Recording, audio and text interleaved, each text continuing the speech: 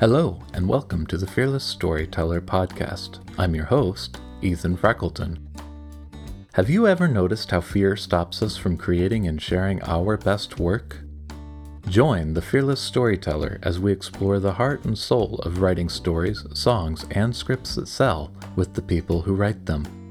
Each guest has their own unique hero's journey and insights into the intersections between limiting beliefs and success. What's my story? In 2007, I was divorced, in debt, stuck in a soul-sucking job, desperate to have a meaningful, fulfilling life, but not sure where to begin. I made a simple choice at the time, to start honoring my yes and to start speaking my no. Consequences be damned. After all, how could my life possibly get any worse? I began the long path of becoming a professional songwriter, finding my fearless voice along the way. Now, I'm living my dream life as a husband, father, and professional storyteller. Are you ready to minimize overwhelm and maximize your capacity to do your best work? In April, I'll be offering the Spring Clean for Authors 4-week online support group to help you declutter your personal and professional lives.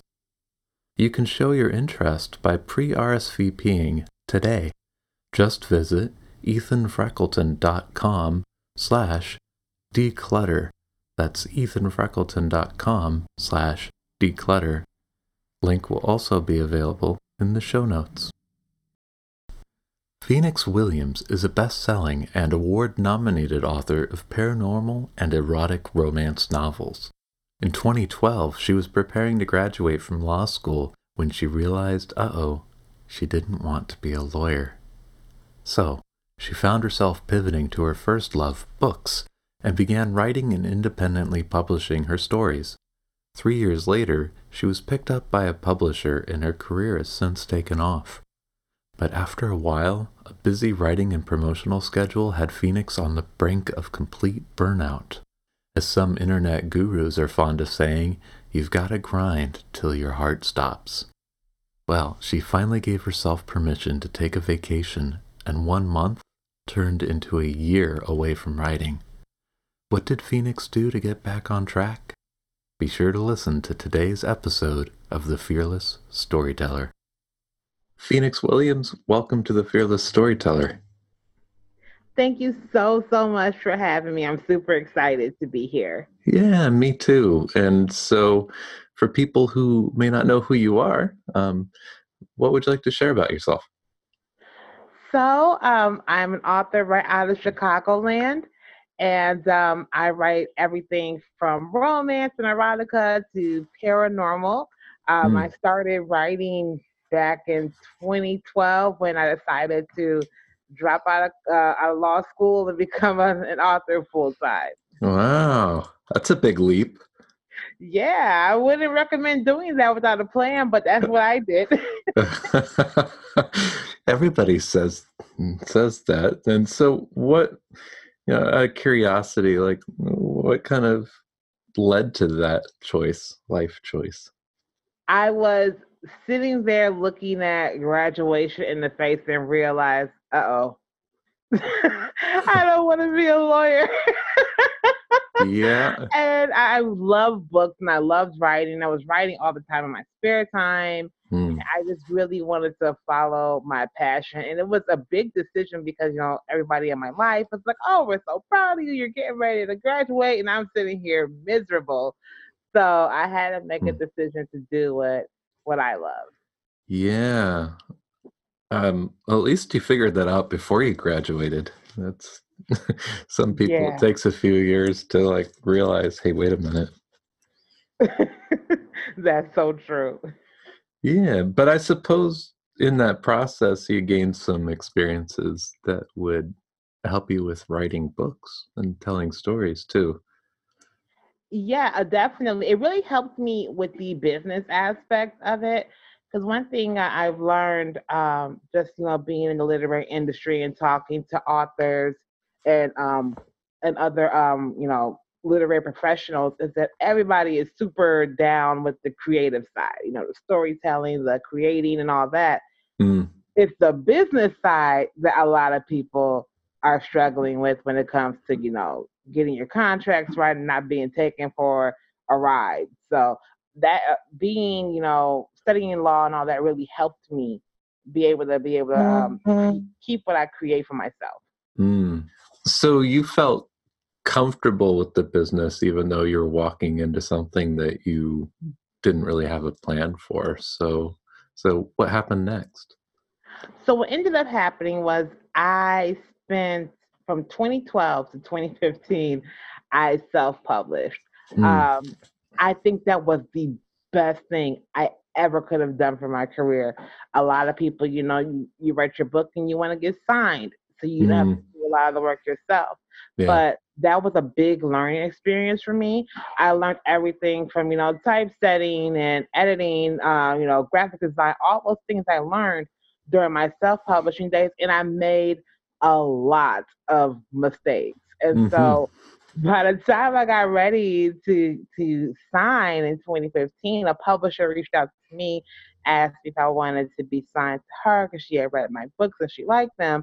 Mm. So I knew what went into making a book. So when I went and looked at the contract, they tell you what they're going to do for you. It was everything that a publisher should be doing Right. That's cool. for you, and I was able to, kind of navigate that. And also, I had perfected my craft enough in those 3 years that I was messing around trying to figure things out, where everything went pretty smoothly once I got signed. Mm. And when you got signed, was that for everything you do or for a specific kind of genre that you were writing? It was for everything that I do. I do. My publisher is very free in letting you express yourself. So Mm. I know sometimes you'll get signed to a contract and it says, okay, only write mystery. That's all we want you for. She's not like that. She's like, whatever you come up with, feel free. And Yeah. then, write it and then let's look at it and let's come up with a plan. So if your fan base is mostly romance, but now you want to write, a futuristic sci-fi, how can we transfer your fan base over to the new stuff? Huh. So she didn't really hamper me in being creative. No, that sounds really supportive. And but did you have any like doubts walking into that?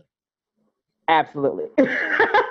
When I first got signed, I was like, oh no, because now it's a bigger audience. You have this machine behind you now. And Mm. so it's different. If I made a mistake while I was self-published, it was just me and my 200 fans. It wasn't a big audience. Mm. When you have, thousands and thousands of people now getting your book, into their email and all that kind of stuff, seeing the newsletters and all that, and you're on different radio stations and podcasts and whatnot. It's a very nerve wracking thing when you come from such a small, self published environment. And I was just, so worried about making a mistake and Mm. putting my best foot forward.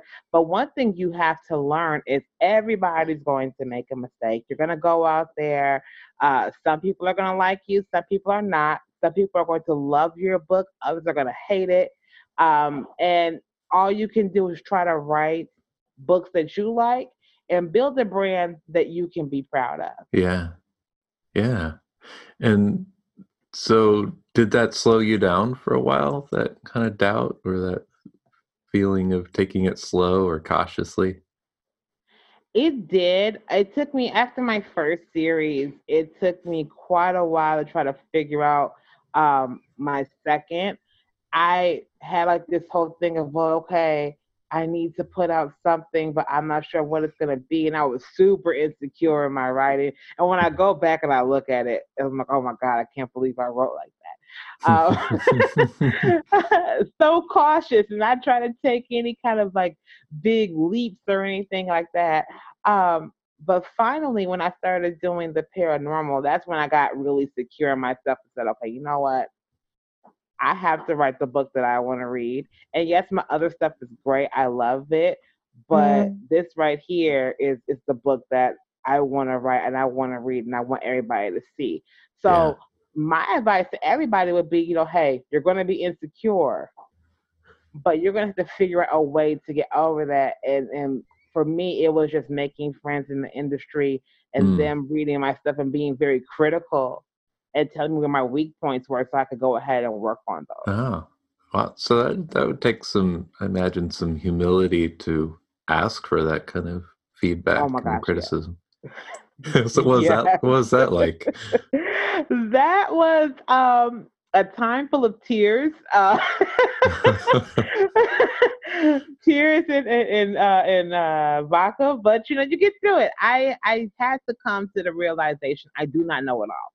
Mm, And the moment you realize that you don't know everything and that you are not the best at what you do and there's always someone better that can teach you how to do it better, mm, that's when you really start to see yourself flourish. And so the mm, moment I started having people read my stuff and be very critical with me and tell me, oh no, Phoenix, that's trash. I wouldn't put that out. You need to work on A through G and mm, then think about putting this book out.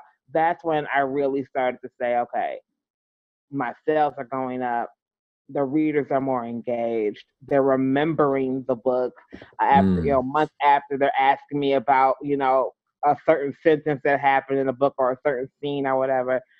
You have to be able to humble yourself and ask people for criticism. Mm. And once you do that, that's when you really know, okay, I really am an author. I'm not just a person that writes on the weekend. Yeah. And so you saw that correlation then kind of between taking that feedback and working on improving your craft and the readers getting behind your stories. Absolutely.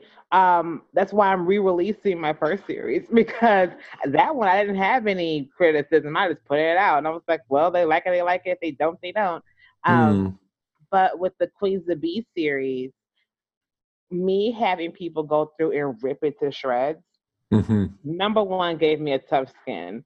So when the book came out, and someone told me they didn't like it, I'm like, okay, well, that's like the tamest thing someone has said to me about this book. So I'm not going to cry. Um, and then secondly, I know that by the time it came out, it was the very best it could have been. Mm, mm. Yeah. So that's going to be a good feeling, but you're still going to get criticism and reviews and all that after you have done that work and put it out there. So Oh, how do yes. you manage that? Like how do you deal with that? Or One thing I will do is I have to make sure that I understand I cannot respond to these people. Okay. mm, Because you're going to get people that are going to give you a 1-star review and it's going to hurt. It hurts my feelings every time I get a 1-star review. mm. I'll look at it, I'm like, what do you mean you didn't get it? Did you not read it? What are you Uh-huh. talking about? Um, but you have to understand that, yes, you like it, and the other 50 people who reviewed it liked it, and that one person didn't like it. It's Mm, okay. Um, Sometimes the criticism is real, and you're able to take that and use it so your next book is greater. Other yeah. times it's just, people ripping your book to shreds. That is the risk you take when you release something to the public, whether it's a book or a song or a picture on Facebook. When you release Yeah. anything to the public, everyone has an opinion and everybody feels like they can go ahead and express it. And Right. with it being the internet now, you have that um, people behind the laptop who are never going to see you ever in their life. So they're really free with their words. Mm-hmm, mm-hmm. I suppose it's better than being met with indifference, right? Like Yes. just nobody saying anything. Do you remember a time when you like dealt with that, where you just weren't getting feedback at all? Oh, yes. Definitely in the beginning of my career, I put a book out. No one said anything. Mm-hmm, It was mm-hmm. crickets for months, and I was just sitting there like, oh, well, maybe I should go write another book. Very rookie mistake. Go back and fix the book instead of just not, instead of putting out another one. Yeah, But that right there, I think, is a lot harder because you don't know what the problem is. You don't know yeah, what people are thinking because no one's saying anything. right. I think that's like a legit thing to help other people expect, right? Those first stories, you're going to be flying in the dark, and that's okay, I guess. Right. Absolutely. You know what? I look back now and I think that was probably the most fun I had. I mean, at the Mm, time I was very stressed, but I had so much fun because there were no expectations. The mm, moment you start hitting a bestsellers list, you are expected to hit mm. that list every single time. In the beginning, no one expects anything of you. So you can make a million mistakes and it's okay because no one expects anything. Right. And so when you started getting like positive feedback and sales, like were you surprised by any of the feedback you got about why people or what people liked about your books? Oh yes. One of my readers, and actually a few of them, have always called me the queen of one-liners. So Hmm. they'll read my book, and there's always like several sentences that just stick out to them from each of the books. And a lot of times, people will tell me it's the memorable characters. I write Hmm. very realistic characters, even though it could be, a paranormal sci-fi. The characters, they feel human. Yeah. They feel like they have, human problems just like everybody else. So you're not just reading something that you cannot connect to. That was the most surprising. I think when you are writing the book feels less interesting than when you Hmm. read it because you know what's going to happen. So I Hmm. always think my books are boring. It's Hmm. only because I know what's about to happen. So it's like, oh, okay, well, I guess it's okay. And then people are like, oh, it was so great. I was on the edge of my seat. And I'm like, oh, really? Yeah. Well, that's validating for sure. And so does that mean then, like, how much effort do you put into planning your books before you start? Nowadays, a lot. In the beginning, I mean, I didn't even outline. Hmm. There are interviews out there with me talking about how I do not outline, I just write it. And I look back at that like, oh man, what was I thinking? Um, but now I am a outliner that is extremely detailed. Hmm. I think a lot of authors take that route when they first start out and they're, a pantser. They don't really outline anything. But as you get busier and busier Hmm. and you start having more and more books on your plate, it becomes a necessity. You have to outline because you're going to come back to that book like, I have no clue what's going on. Hmm. Yeah. Like if life gets in the way, you mean? Yes. You start because I write. I try to write every day. Does that happen all the time? No, because I'm also a huge procrastinator. Hmm. I don't start writing a book until I can see the deadline. And You that's when I'm still like, do oh that. man, It's I gotta hurry up and yeah, do yeah, yeah, this. yeah, yeah, yeah. So, right. So, like, let's talk about that. Like, what are the things that get in the way of getting in the writer's chair? For me, it is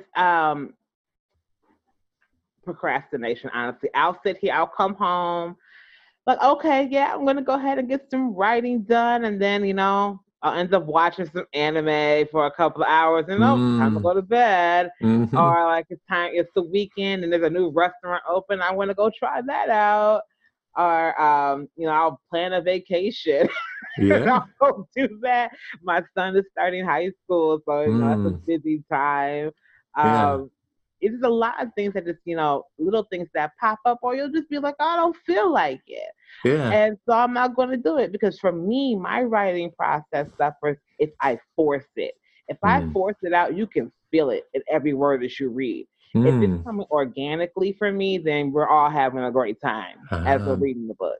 that's a good point. And like, do you have specific times you noticed that, or your readers noticed, perhaps, that you were forcing Yes. it? I was writing in an anthology a few years back. The anthology is no longer out, but I was writing in one and they were like, wow, it felt like you just shoved those words in there because Mm, I wrote it like when I didn't feel like I wanted to, but because mm, I had committed myself to that anthology, I said, okay, well, I'm going to go ahead. I'm going to put it out. It was not my best work. And yeah. had I planned out what I was going to write, and had I actually started it when I wanted to, it's not go out and have, the best time ever out in the streets with my friends and home and actually did my job, it wouldn't have been forced. It wouldn't have been a night before the deadline. Let me go ahead and just put some words on the page. Right. And yet you're still self-described as a deadline writer. So how have you shifted that to be able to not have it feel forced? Right now, I tell myself, okay, I have a deadline that is at the end of March. I know I need to start writing by February 28th. I can't wait until March 28th to write this book. I have to do it now. And next Friday, I have to start. But the good thing is the book, when I say I plan out everything, every single scene in my book is planned out. It has pictures attached to it. It has lines of dialogue. So all I do is I look at it, I'm like, oh yeah, that's what I wanted to do. And then it brings back my memory and I can go right ahead and write it. And it helps so much. So I'll spend, like, let's say I have a deadline that's in December. Probably in June, I'll go ahead and I'll spend a good 3 to 4 hours planning out the entire book. So in November, when I start writing it, I can go ahead and remember everything I was thinking in June. And it'll be so much easier for me and I can knock the book out within 3 weeks. Right. And so how are you using, you mentioned pictures, and so how are you using pictures in that planning process? So I'll go ahead and I have a story Bible. I can't even call it an outline anymore. It's a story Bible. I have like an Excel workbook. And so I'll plan out the scenes, and then I have like my little tables where I attach things from different workbooks for the pictures. So I have a picture for like the setting, the characters that are in it. I have the time of day listed, how long that scene lasts, like in terms of like minutes and hours. Everything is planned out to the very last detail.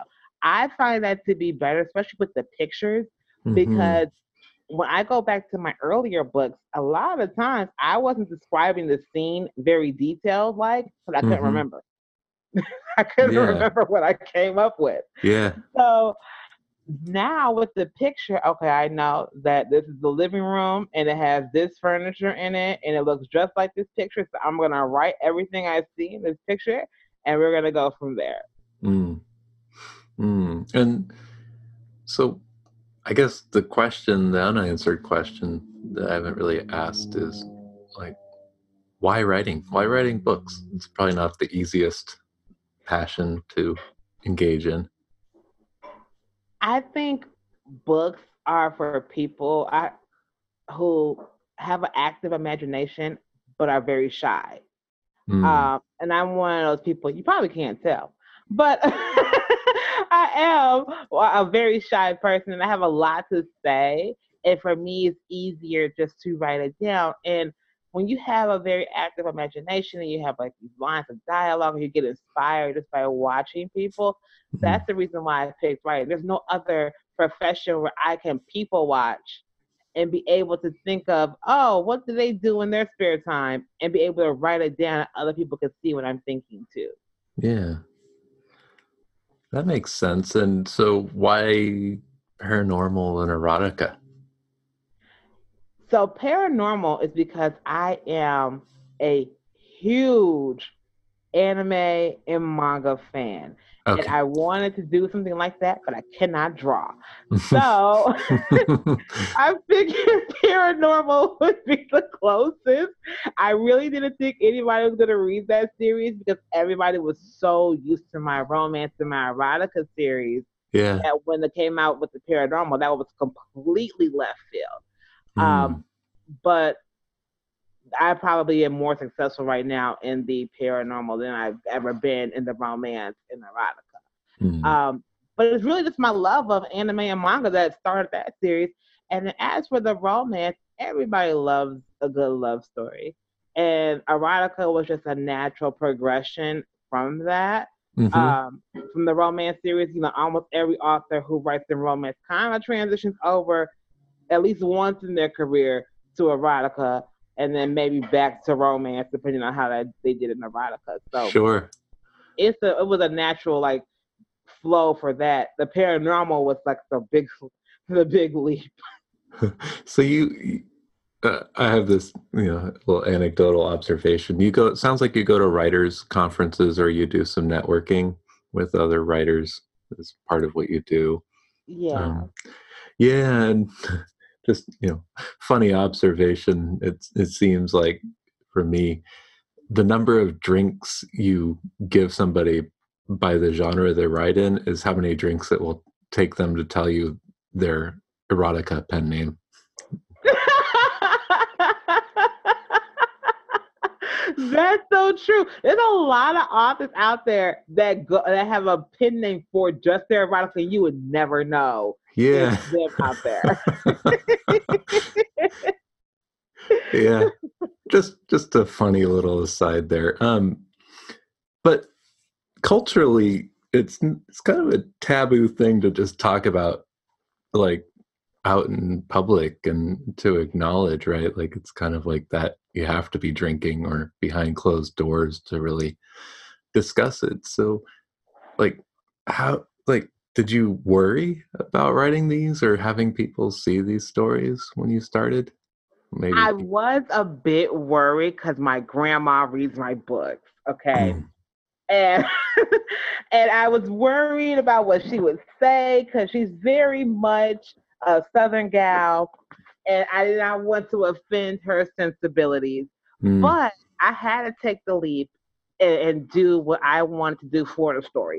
I couldn't mm, water the story down. It would be a disservice to the characters that I created to water it down and edit out those things. mm, Um, Now, there's certain things that I could have maybe left out, but I decided not to. So when it came time for the book to come out, I did warn everybody because I think it's a big thing for erotica authors. Is you tell your friends and your family, hey, okay, I got this book coming out, okay, yeah, yeah. and, and it's erotica. You can buy it, just don't read it. And that's what a lot of my family did. They bought it and have not read that series. As far as they tell you. Well, here's the thing too. I tell all the people who are asking me, because a lot of people ask me, "Oh, well, Phoenix, how do you write erotica?" I tell them you need to start with an actual storyline. Mm, The way mm, that I write mine is if my grandma can read my book and skip over the sex scenes and still understand what's happening in this book and what the storyline is, mm-hmm, then it's a good book. mm. And so, yeah, I guess there's in the industry, right, and in the marketplace, there's a subtle difference between steamy romance and erotica. So, where's that line? Steamy romance, now everybody's opinion is different, but the way I interpreted it was steamy romance has maybe 1 to 2 sex scenes, and then the other parts of the book, if they are going towards the sex scene, it won't be explicit. Mm, mm, Erotica takes out all those restrictions and you do what you want. Okay. You can be as explicit as you want in there. It can be, a whole book just full of smut if you wanted it to be that. mm-hmm, I tend to write what I call erotic romance, mm-hmm, where yes, it is an erotica, but there is an actual love story in it. right. Keyword story. There has to be a storyline in this. I read a lot of people's books. They'll send me their books and ask me to give them my opinion. And when it comes to the erotica, a lot of times it's like sex scene, another sex scene. And I'm like, when do these people talk to each other? Right. Do they Right. have any problems in their lives? I wouldn't know because it's a whole lot of sex scenes. Right. Right. And I guess shifting gears a little bit, I know that a lot of people will say they're steamy romance because it's a lot harder to advertise erotica or erotic romance, right? And Yeah. and I guess first question about that is how do you feel about that there is kind of this wall or this box where that's put into these restrictions in place? I don't feel that it is fair. for the erotica authors because that's one of the biggest genres. I Mm. could, name several authors that are making, close to five figures a month on erotica books. And Mm-hmm. yet it is very hard to get people to have it marketed because everybody says, oh, the sexual content, you can't go ahead and promote that on Facebook, Instagram, Twitter, Mm-hmm. what have you. So you got to kind of water it down in your advertisements. And then when they read the book, they're like, oh, whoa, what's this? Right. And even Amazon started, putting in restrictions as well. So it got it. You have to understand that if you're going to write erotica, it's going to be, a tough road to toe. You're Right. going to be out here, really, really working hard, probably doubly so than other authors because you're going to have so many restrictions on you. Right. Not to say that it can't be done, it can, but you have to have a really solid marketing plan. Right. And it's already hard enough just being an author to get your stuff out there. So Absolutely. and so talking about then, like for somebody who wanted to get into erotica and they need that plan and you're starting from zero, like how do you learn enough to feel confident that I'm going to be able to get these books into readers' hands? The first thing you need to do, the first thing I recommend for any author is, obviously you've read, hopefully, a lot of erotica books. Okay. Mm-hmm. The next step is to read a bunch of books that are not erotica. Mm. Never read the books that are in your genre while you're writing your book, because you'll sound just like everybody else. Mm. And so you do want to read it beforehand so you kind of know like the I don't want to say, well, you can say tropes that are used in the genre and the way things are, the land is laid there. But then you also want to read other genres so you can go ahead and flip those same tropes on its head. Mm. The next thing you want to go ahead and do is you want to write the book, and you need people to criticize that book. It has to have a story. These days, there's like what 10 to 15,000 books coming out every day on Amazon. What's going to make yours stand out if it's an erotica? It has to be the storyline. Mm. After that, it's time to start thinking about a marketing plan before you even think about putting this book out. Because a lot of authors rush this. They'll say, "Okay, I finished my book in March. It's coming out in April." Right. You need at least 60 to 90 days of pure marketing before you put this book out. Right. Build up a newsletter list. Get some advertising and book promo budgets together. Have people who are in your genre who are maybe more well known than you, have them go ahead and do like a little blurb for your book or whatever. Get an editorial review done for your book. Do all these things so that way you can go ahead and put your best foot forward. Mm. I know a lot of people who wouldn't even start unless they believed that they knew how to get there. And so are there like specific resources or places people can go to like market and advertise Yes. effectively, I should say? Yes. So when it's coming for, well, of course, BookBub is one of the biggest ones. Mm-hmm. Everybody wants to get in the BookBub. I want to get in the BookBub. Please take me, BookBub, if you're listening. Please. Me too. Then you also have things like Books Butterfly, Book Funnel, Fussy Librarian, Awesome Gang. These are all resources that are out there that can help you. Book Funnel will definitely help you build up your newsletter list.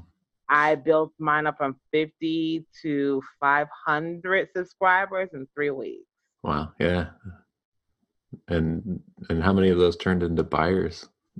Last I checked, it was 64%. That's huge. Wow. Congratulations. I noticed, kind of on that line, I noticed you give some talks or have given some talks, and one of them's called Smutty Princess Creating Erotica That Resonates. And so I would imagine that you had to be creating something that resonates to get that kind of conversion. And so Absolutely. With the erotica series that I have, it's the Sex Lives and Friendship. Mm, That one right there is just about a group of friends who come back together after several years of being apart, and everybody's falling in and out of love with each other and others. These are real mm, life things. So if mm-hmm, you're writing an erotica book, don't make it so. I'll just tell you this is the example I use in my same talk. mm-hmm, I've gone to a lot of beaches, okay, in my life. mm-hmm, I have never walked on a beach, ran into a billionaire who instantly fell in love with me and took me away to Paris. That is mm. not real life. If What? that's the case, everybody would be on the beach. Thought that was Waikiki. You have to be able to, you have to write something that everybody can deal with. Have people with real jobs and real problems. Not Mm, everybody can be a billionaire. Someone has to work in the IT department. mm-hmm, Someone has to be the administrative associate. mm-hmm, Everybody needs to have a real job. mm, mm. Yeah, like author. Not that job. That job is lonely. Come on, we're trying to destigmatize the creative. Okay, let me rephrase that. It's lonely during the writing process, but it can be fun. If you make you a lot of author friends out there, and Mm, authors, I don't know why people think, we're all just isolated in our own little shells. We are fun people. We can get yeah, together and have a absolutely. great time. Oh yeah. So what are you in that way? Like, what are you like? What's your survival kit for not being isolated and burning out and all those things? You have to get out of your home, okay? I know it's hard. I was one of those authors that was like, oh no, I'm staying in my writer's den forever. You have to get out. You have to get out the house and you have to take breaks because you will burn out. I remember I burned out so bad that I took a whole year off. And when I Mm, came back, I had to start from scratch with my career. And so you have to take breaks, whether you create you like I find it easier for myself to create what I call a yearly writing schedule where okay. I will write the majority of my books for the year between October and March. I don't write for the rest of the year. I'll go Okay. on book tour and I'll release all those books. So you'll see it looks like I'm releasing a book every single month. And I'm like, oh my gosh, how did she write all those books? I wrote them during the Christmas season, during the Mm. holiday Is season. that because the days are shorter and the weather sucks and all that? Or? Exactly. And I'm here in Illinois where it was a polar vortex, so I wasn't going outside. Mm, So it's easier to do that. For some people, I know some authors will take, they'll write a book for a month and then they'll take 2 months off and then they'll come back and they'll do it.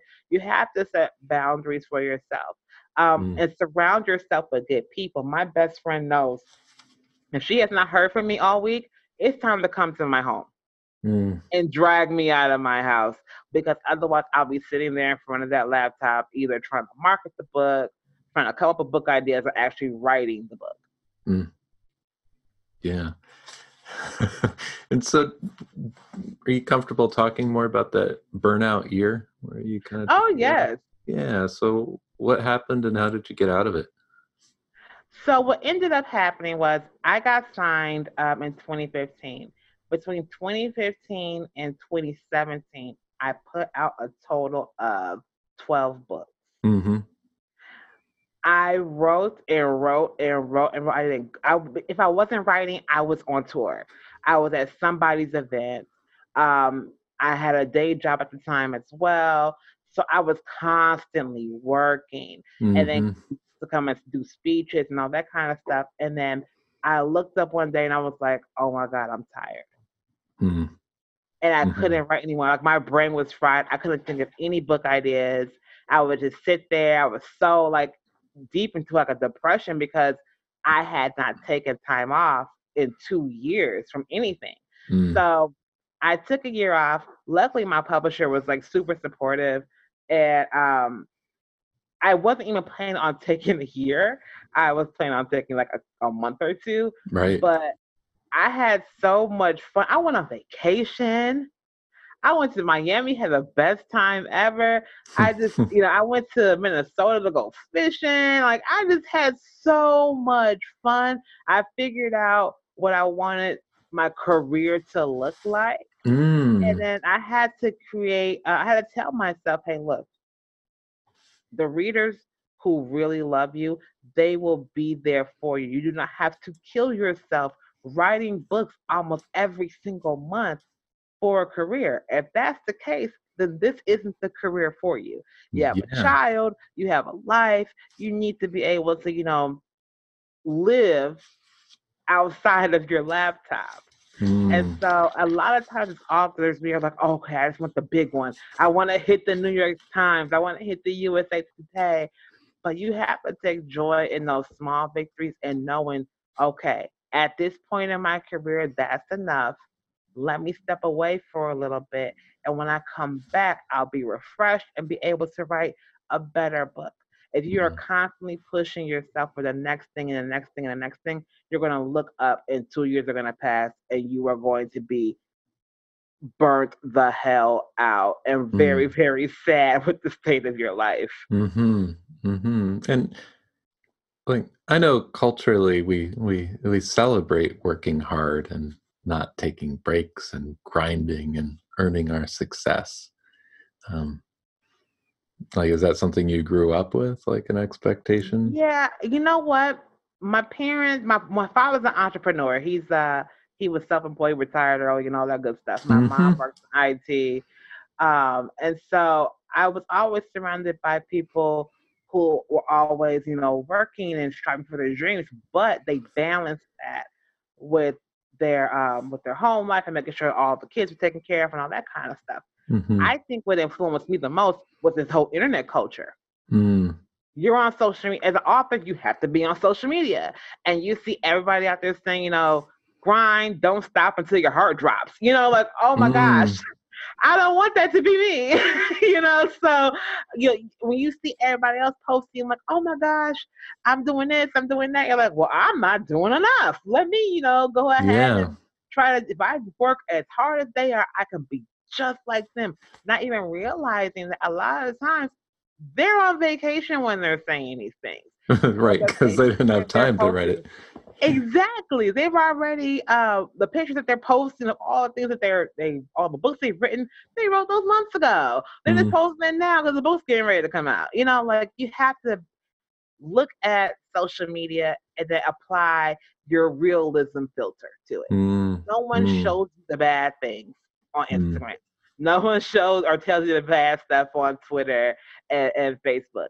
So of course everybody looks like they're going ahead and they're grinding and they're grinding and they're never stopping because they're not going to tell you when they stop. Mm. Right.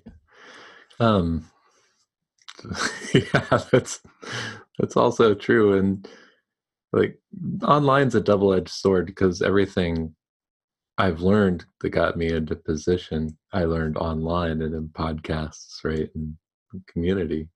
And it's an easy way to distract yourself from your true north. Yes. Like, Yes.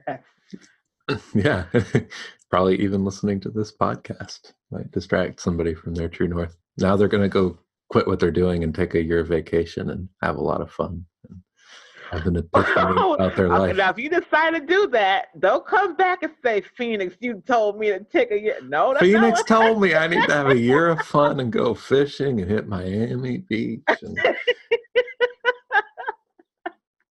No, what I'm saying is find balance. You gotta find a balance because if you don't, because like I told you, I took the year off, but I came back and I had to start from scratch. mm-hmm, That was very hard when you come back and people are like, oh yeah, I remember you. It's the worst feeling.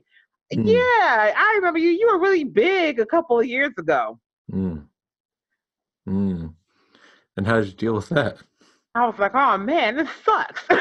Oh, Uh-huh. it's time for me now that I'm back to go ahead and really put out some good work. And so I put out the paranormal series. Mm, mm. And like, for people who are curious, what's that series? All right, so the paranormal series is Queens of Beast, and it is inspired all from my love of anime and manga and all things weird. Um, and it starts off with the book Queens of Beast: The Life, Love, and Death of Adara Mashal, Mm, and we are following her journey as she returns to America after being away in Japan for 13 years when her parents just dropped her off one night and she woke up when she was in Japan. mm, And she's back now after training to be an assassin for 13 years because her grandmother was murdered. And so mm. she goes to her grandmother's town of Hellfire Valley and she learns that not everything is as it seems and there are a lot of monsters beneath the surface. Mm-hmm. Yeah, and you sent me that book, and I had a chance to read and enjoy that. And I noticed a lot of themes around like family and abandonment and kind of this dysfunction, right, in family and relationships. Yeah. Yeah, That's and a strong theme in all of my books. that's what I wanted to get at, right? Like is is that something you choose, or is that just something that kind of comes out as you come up with these stories? I like family stories. I grew up in a very close knit family. And so most of my memories, most of like our stories that we talk about when we're all together on Thanksgiving are surrounded or entrenched in the family. Mm-hmm. And so even with my friends, I always say they're my family that I chose. And so all of my books are either a family saga or a friendship group because that's what I know. As for the dysfunction that comes in there, I tell everybody there is no normal family. Mm-hmm. Every family is weird, okay? You Mm-hmm. just don't realize that your family is weird until you see someone else and you're like, oh, maybe mine is, a little off too. Um, Mm, so I try to write those things. And of course, you got to add in the drama and all that kind of stuff. And nothing is more drama filled than a dysfunctional family. And right. that's something that everybody can relate to because everybody's family is weird. Right. Maybe that's why The Godfather was so successful. This Yes. thing, right? Yeah, that makes total sense. And so, who are your readers? Like, what do you know about your readers? My readers are an eclectic bunch. They range anywhere from 15 up to, I think my oldest reader is 75. Mm. And well, the oldest that I know about. If there's Hmm. anyone older, feel free to reach out to me and we'll say your age if you want to share. Um, but there are most of them are women. There's a few guys in there as well. Um, but they all pretty much have the same kind of background where they are from a very close knit family Mm. or a close knit group of friends. And so that's why they enjoy my books so much because they're able to see either their friends in my books or themselves or their families like, oh, that one character reminds me so much of my mom or so much of my sister or whatever it is. Mm. And so the people who read my books are those who understand that people are weird, understand Mm. that everybody's a little bit crazy, and it's okay because even crazy people should get a happy ending. Mm. Even crazy people should get a happy ending. Absolutely, we're all crazy. Yeah, and so I noticed that another one of your talks is more than Black Panther, diversity in science fiction. Yes, You want to talk about that? absolutely. So whenever I go to a convention or what have you, and they see, the romance books on the table, or those, and then they see the paranormal series, they're like, "Oh, is it like Black Panther?" Hmm. No, Uh-huh. there's more. There's more. Um, the black sci-fi and black paranormal than the Marvel character. You know what I'm Hmm. saying? So Mm-hmm. I think that we need to create more a bigger conversation around diversity in sci-fi, and not even just in terms of ethnicity, but also in terms of women as well. Yeah. A lot of times women get overlooked in the sci-fi because it's a genre that's ran by men. All right. So It is overrun with men. it shouldn't just be white patriarchy in space perpetuating colonization. You're saying Absolutely. that's not what we want our market to be? Absolutely. And I feel like also if we are going to be writing characters that are super diverse, you have people who are shapeshifters, you have, characters that are aliens and, some that are whatever the hell. You have all this diversity going on inside the book. It should also, we should also celebrate those that are writing the book that are also from a diverse background. Yeah. And so I try to, in that talk, encourage authors who are, of women, of color, LGBTQ plus, to go ahead and try to write some kind of sci-fi, some kind of paranormal. Get our voices out there. And even if you don't decide to write it, try to amplify the voice of someone that you know is writing it. So that way it won't be such a, oh, you write paranormal? I didn't think, a Black woman would write that. It would be more like, oh, okay, you wrote it. That's great. I love it. It won't be such a weird thing to see. Yeah, I hope people are encouraged right now, because it feels like in 2020, like heading into this, that every voice has an opportunity to speak to a niche that's just waiting for those stories. Absolutely. Your tribe is out there. You just have to go find it. They're waiting for you. Yeah. And sometimes you have to go build it. Yes. And can sound a little overwhelming if you're just starting out. It can, but here's the thing. You just take it one step at a time. I'm not telling you to go out there and start a rally in the middle of Main Street, wherever you are. No. All I'm saying is write your book. Books change the world. Authors have the ability to show society themselves in a way that's entertaining and educational. So it's up to you to go ahead and tell society what you think about them in a nice way, in an entertaining way, but in an educational way as well. And then once you do that and you start, really talking about your book, really going out there and pushing it, your tribe will come to you. Yeah.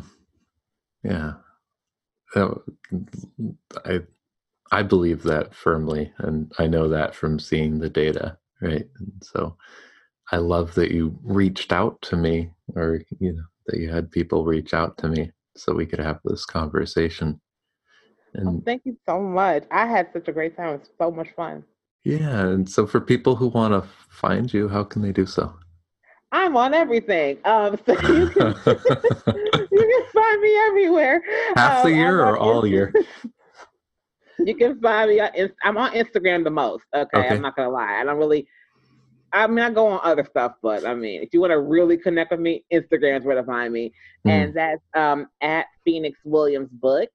Okay. On Facebook is just Phoenix Williams, and on Twitter it is Phoenix_William, no S on the end because someone took that name already. I am on Snapchat, but I only go on there to take pictures for myself. So I wouldn't go on there and try to follow me. Fair enough. That's great. Yeah. And well, it's been a pleasure having you on the show, Phoenix. Oh, thank you so much. It's been a pleasure speaking with you. I'm super excited. Thank you. I hope you've enjoyed today's episode of The Fearless Storyteller. As a reminder, any and all links can be found in the show notes. And if you're enjoying this podcast, will you please consider leaving a review?